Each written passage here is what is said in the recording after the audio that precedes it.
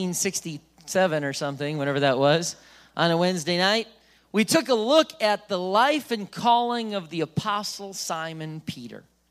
We also talked about what almost appears as 3 tiers of apostolic closeness in relationship to Jesus. In the first tier, those closest to Jesus, we find Peter and Andrew and James and John. Peter's brother, Andrew, he's the least known of the 4 disciples in that group. But tonight we want to talk about him, and I'm entitling this, the series is The Apostles, their story and how it should impact ours. But the title tonight is The Leader in the Background. The Leader in the Background. Although he was a member of a dominant foursome of men, Andrew is ordinarily left in the background. He was not included in some of the important events that we see Peter, James, and John. Matthew 17 talks about the transfiguration, and it lists Peter, James, and John, but not Andrew. Mark 5:37, it lists, he says, suffered no man to follow him, save Peter, James, and John. So what's going on here? I mean, do you think you would have some hurt feelings? You know, I mean, your brother and your 2 closest buddies, and you're kind of in this tier, but some of the most important times that happen in Scripture, Andrew's left out. That's a tough thing to deal with. And Andrew, get this, if you want to memorize this for Bible trivia, Andrew was actually the first of all of the disciples to be called. So if you want to ask your kids, see if they're paying attention tonight. When you go home, on your way home, you say, who was the first disciple to be called? And we'll see if they're paying attention. I'm going to ask my kids that question too, so hopefully they're paying attention. John 1:35 says, again the next day John stood, 2 of his disciples, this is John the Baptist, and looking on Jesus, he said, behold the Lamb of God. And the 2 disciples heard him speak, and they followed Jesus. Then Jesus turned and saw them following, and he said unto them, what seek ye? They said, Rabbi, which is interpreted, Master, where dwellest thou? He said unto them, come and see. And they came and saw where he dwelt and abode with him that day. It was about the 10th hour. One of the 2 which heard John speak and followed him was Andrew, Simon Peter's brother. He was actually responsible, Andrew was, for introducing his brother Peter to Jesus. Peter and Andrew had probably been lifelong companions with the other set of fishermen and brothers from Capernaum, James and John, the sons of Zebedee. The 4 of them apparently shared common spiritual interests before they met Christ. They evidently took a sabbatical from the fishing business and visited the wilderness where John the Baptist was preaching. And that is where they first met Jesus Christ. When they returned to fishing before Jesus called them to be full-time disciples, they were partners in the fishing business, and so it was quite natural that this little group formed a cohesive unit within the 12. In many ways, these 4 probably were inseparable: Peter, James, John, and Andrew. All 4 of them obviously wanted to be leaders. And folks, their eagerness to lead is probably what caused a lot of clashes as they were together in a group. But it ultimately became immensely valuable after Christ ascended and he empowered them to go lead the first century church of that time. Of the 4 in the inner circle, however, Andrew was the conspicuous one. Scripture doesn't tell us a lot about him. You can practically count on one hand how many times he's mentioned specifically in the Gospels. In fact, apart from the place where all the 12 disciples are listed, Andrew's name only appears 9 times. And most of the time, it's just referencing him in passing. Andrew lived in the shadow of who? His better-known brother, Peter. Many of the verses that actually reference him, we just read it. They reference him as, hey, yeah, that's Andrew, Peter's brother. How would you like to be known like that? You know, like, oh, yeah. I make jokes when I was teaching this at Purpose Institute, and one of the students' wife was cleaning the church, and he's like, that's my wife. And I said, I haven't met your wife. And I said, I want to meet her. I said, I heard you're this man's wife. And she said, yes, I am. And I said, well, do you have a name, or do I just refer to you as this man's wife? Right? I mean, nobody wants to be known as just, oh, that's his girlfriend, that's her boyfriend, that's her son. Do you know whose son that is? That's this person. No, we want to be known as my name is Gary or Andrew, right? But a lot of times he's just known as, it's Peter's brother. I think we could already pause, and I think we can already learn a lot from him about how to serve Jesus while not allowing yourself to be offended. In such situations where one brother overshadows another, it's common, think about in this day and age, to find resentment, strong sibling rivalry, or even estrangement. But in Andrew's case, there is no evidence that he begrudged Peter's dominance. Again, it was Andrew who brought Peter to Christ in the first place. He did this immediately without hesitation. And of course, hey, I think we all know our siblings' personality. Let the church say amen, right? How many of you have a sibling? Raise your hand. How many of you have a sibling that goes to this church? Raise your hand. How many of you think your sibling's awesome? I'm watching my sister, just wanted to ask that question for her, so. That's the only reason I just was, she didn't raise her hand, so somebody lay hands on her, please. But you know your sibling's personality. It's not like Andrew said, I'm gonna go get Peter and have him follow Jesus. And then he comes, he's like, whoa, he's a little intense. I didn't see that one coming. Like he knew what was going to happen. But he brought his older brother anyway. That fact alone says something about Andrew. Almost everything Scripture tells us about Andrew shows that he had the heart for effective ministry in the background. He didn't seek to be the center of attention. He did not seem to resent those who labored in the limelight. Peter tended to rush ahead foolishly at times and say the wrong things, where Jesus had to say, "Get thee behind me, Satan." He was often brash, clumsy, hasty, impulsive. Then you have James and John. They're nicknamed the sons of thunder. We're going to look at them here in the next few weeks. They were also evidently the ones who provoked many of the arguments about who was the greatest. But do you know there's never a hint of that with Andrew? Whenever he speaks, which is rare in Scripture, he always says the right thing. Whenever he acts apart from other disciples, he does what's right. Get this, Scripture never attaches any dishonor to Andrew's actions when it mentions him by name. That's powerful. Andrew may be a better model for most church leaders than Peter. How many of you heard that in a message before? Andrew might be a better model for church leaders than Peter. Why? Because most who enter the ministry will labor in relative obscurity like Andrew did, as opposed to being renowned and prominent like Peter. Andrew's personal encounter with Jesus takes place a few months after Jesus' baptism. Andrew and John are standing there next to John the Baptist. Jesus walks by, and he says in John 1:35, "Behold, the Lamb of God takes away the sin of the world." We read this, but look at verse 39. It says, "He saith unto them, Come and see," and they went. One of them heard John speak, was Andrew, Simon's brother. He first findeth his own brother Simon and said to him, "We found the Messiah," which is interpreted the Christ. But notice in the 38th verse, look at verse 38. Jesus looks at them and says, "What seek ye?" What are you looking for?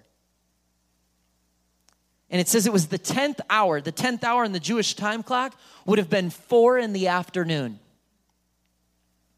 Can you imagine? "Jesus, where do you come from?" "Come and see." And it's 4 p.m. They followed him to the place where he was staying. And Scripture says they spent the remainder of the day with him. Since this was near John the Baptist in the wilderness, it was probably a rented house or possibly just a room in a rustic inn. But these two disciples were privileged to spend the entire evening and afternoon with Jesus, and they left convinced that they had found the true Messiah. They met, became acquainted with, and began to be taught by Jesus every single day. But can you just pause before we move past that point and just put yourself in that position? You're following John the Baptist. He's teaching stuff that you're like, hey, this is awesome. The Messiah steps on the scene. Your teacher that you've been following says, that's the Lamb of God that takes away the sin of the world. So you're like, okay, well, I'm going to follow this guy then. Of course, with John's blessing, no doubt. And so they're like, hey, Jesus looks at him. They're following him. And he says, what do you want? What are you looking for? Hey, where do you stay? Well, come and see. Can you imagine that? These two guys got to go and see where Jesus Christ was staying. Spend that whole afternoon and evening in his presence by themselves. What would that have been like? That's incredible. Thus, Andrew and John became Jesus' first disciples. What an honor, what a privilege. As we mentioned in our lesson last time we got together, Peter and Andrew went back to Capernaum and continued their fishing careers after their initial meeting with Jesus. It was a later time, perhaps several months later, that Jesus came to Galilee to minister, and he encountered the brothers once again, and they were fishing. Matthew 4 tells us about this. Verse 18, Jesus, walking by the Sea of Galilee, saw two brethren, Simon, called Peter, and Andrew, his brother, casting a net into the sea, for they were fishers. He said unto them, follow me, and I'll make you fishers of men. And they were straightway, they left their nets, they followed him, and going from thence, he saw another two brethren, James the son of Zebedee, and John his brother, in a ship with Zebedee their father, mending their nets, and he called them. And they immediately left the ship and their father and followed him. This was where they left the fishing for a permanent, full-time discipleship. Luke also records this event, but guess what? In Luke's account of that exact event, Andrew isn't even mentioned. That's messed up. No doubt he was there. The other accounts talk about him. Luke's writing, and he's like, yeah, man, Peter, James, and John, this is where they were called. I wonder if Andrew ever got a chance, like, hey, guys, man, y'all forgot me. I was there too. How many people would leave the church over something like this? Probably a lot. He was certainly part of that group. He lived his whole life in the shadow of Peter, and he accepted that role. This was the very thing that made him so useful, his willingness to be a supporting actor off, and it gave him insights into what other disciples couldn't see. When it came to dealing with people, for example, Andrew fully appreciated the value of a single soul. He was known for bringing individuals to Jesus, not crowds. Almost every time we see him in the gospel accounts, Andrew is bringing someone to Jesus. We already read about the time where he goes and gets his brother Peter, and that incident sets the tone for Andrew's style of ministry. But guess what? At the feeding of the 5,000 with the 5 loaves and 2 fish, who was it that brought the boy to Jesus? It was Andrew. It was Andrew. All the other disciples were at a loss on what to do for food, how to obtain food. It's Andrew who says, well, we got a boy here who has 5 barley loaves and 2 fish, but I don't know what that's going to do. I can't say that he walked up with great faith and said, Jesus, do your miracle now. But no, he was like, hey, I'm going to at least bring him to Jesus, give Jesus a chance to do what he does. John chapter 12 tells us that some Greeks had sought up Philip.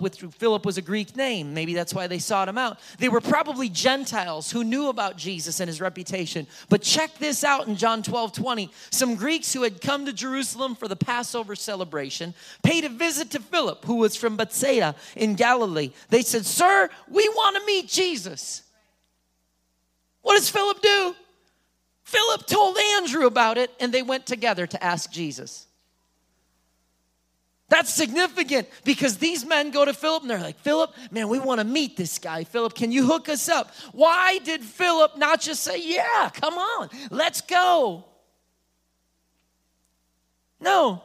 Perhaps he was naturally timid, or maybe he wasn't confident enough in his own relationship with Jesus. Maybe Philip was just flustered and confused. He didn't know what protocol was. I don't know. But in any case, Philip knew if I take him to Andrew, Andrew knows how to introduce people to Jesus. Could our introducing of people to Jesus have more to do with our own relationship with him than we realize? Philip knew, hey, Andrew, these guys want to meet Jesus. And Andrew says, well, come on, let's go. Jesus, I want to introduce you to some guys that want to meet you. He had no hesitation. Hey, we got a terrible situation in our hands. People are hungry and there's no way to feed them. Hey, this guy's 5 loaves, 2 fish. Bring him here, Jesus. So this guy, he's got a little lunch. I just wanted to give him to you, introduce you. Andrew knew I can introduce people to Jesus.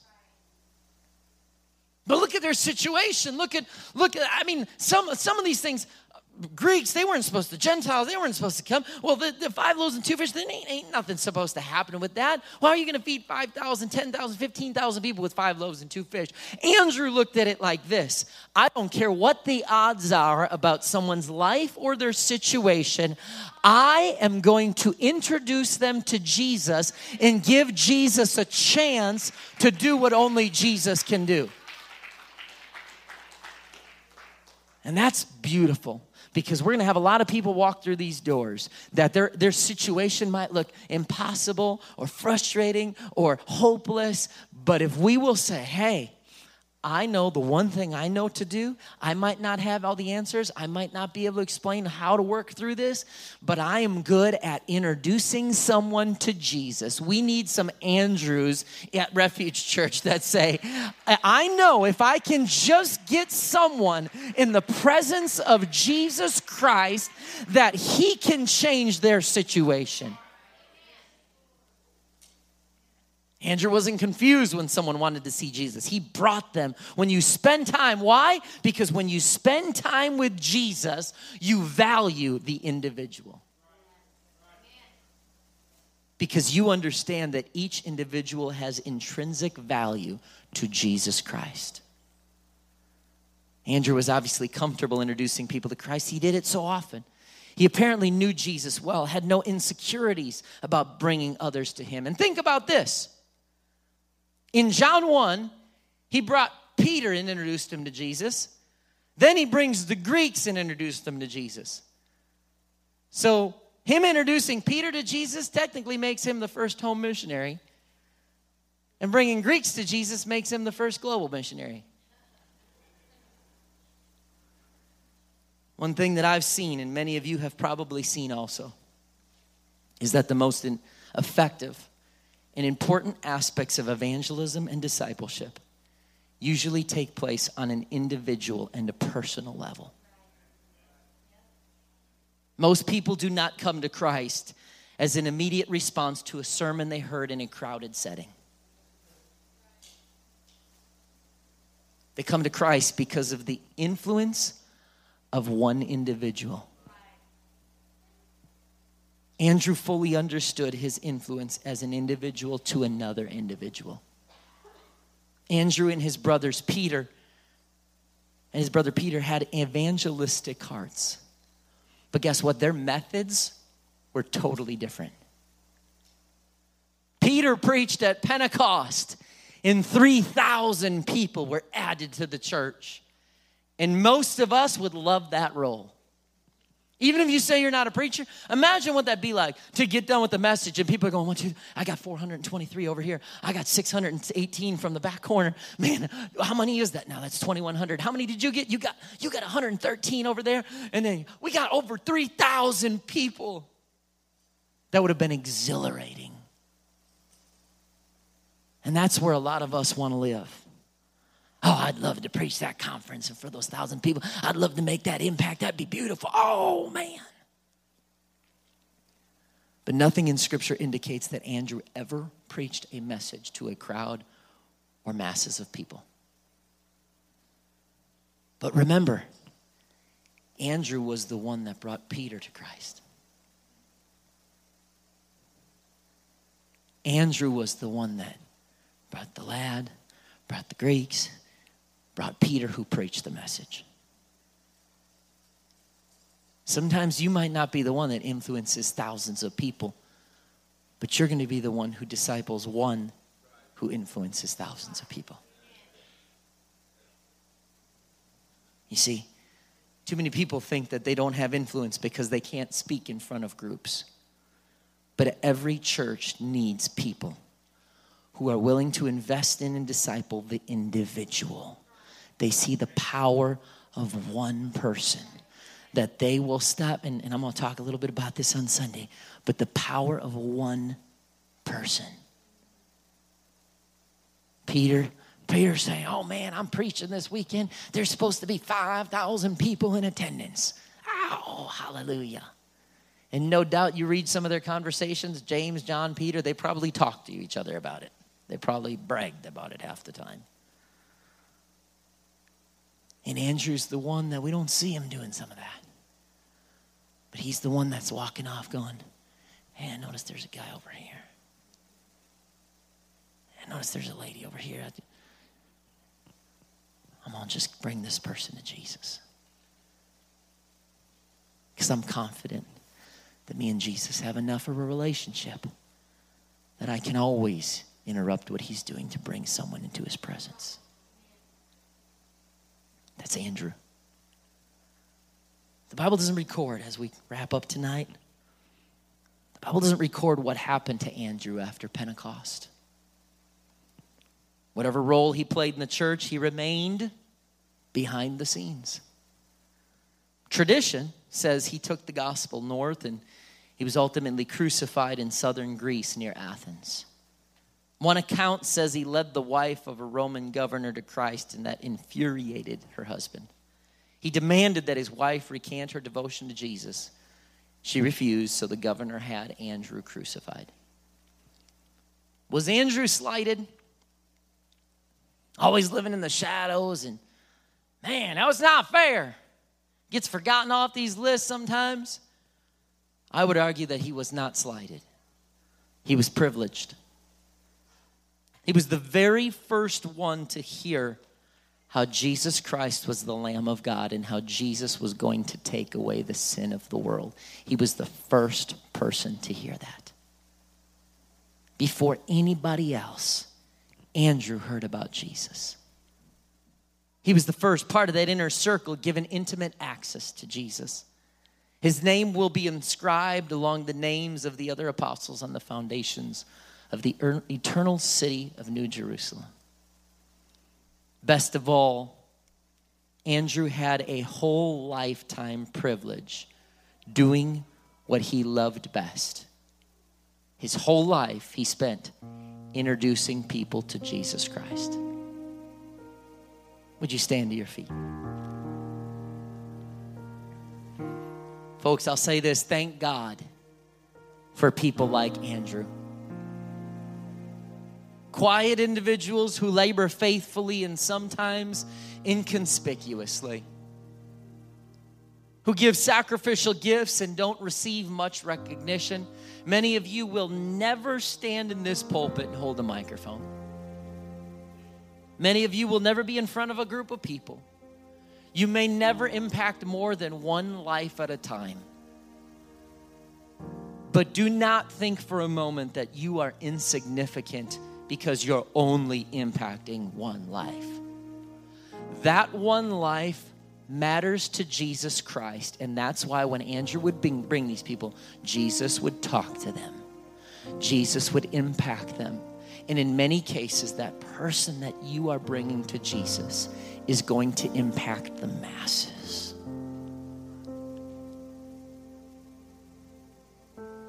See, people like Andrew, they don't seek the recognition. They just want to hear from the Lord, "Well done, my good and my faithful servant." And they want to get as many individuals to hear that as possible. And so I'm wondering, as we do this series, you're going to see parts of your approach, outlook, personality in some of these people. Some of you might look at Peter and say, I kind of see myself in Peter. Andrew, James, John, Philip, Bartholomew, whatever it is. But I'm wondering how many people tonight see themselves in Andrew, and maybe this message is from God to encourage you about your value in the kingdom. When it seems like other people might forget you at times, Jesus sees your value. Jesus looks at you and he says, that right there, that man or that woman sees the value of one soul, is willing to make an impact in one individual. We need more. We need more of those in Refuge Church. We need more of people like Andrew that say, you know what? I just want to hear "well done." And I want as many people to come along and hear that right along with me. And so I invite you tonight, before you leave, to find a place to pray. To pray about your life, your ministry, the individual maybe that God is laying on your heart to make a difference. And that you'd see your worth and your value tonight. There's going to be people who stand in front of the masses. We need people like that. But there's going to be some that never do that. And we desperately need those people just as much as we need Peter's. Because you know what? Peter, he's the one that he's going to stand up and preach to thousands. But we need the Andrews who are going to reach the single individuals.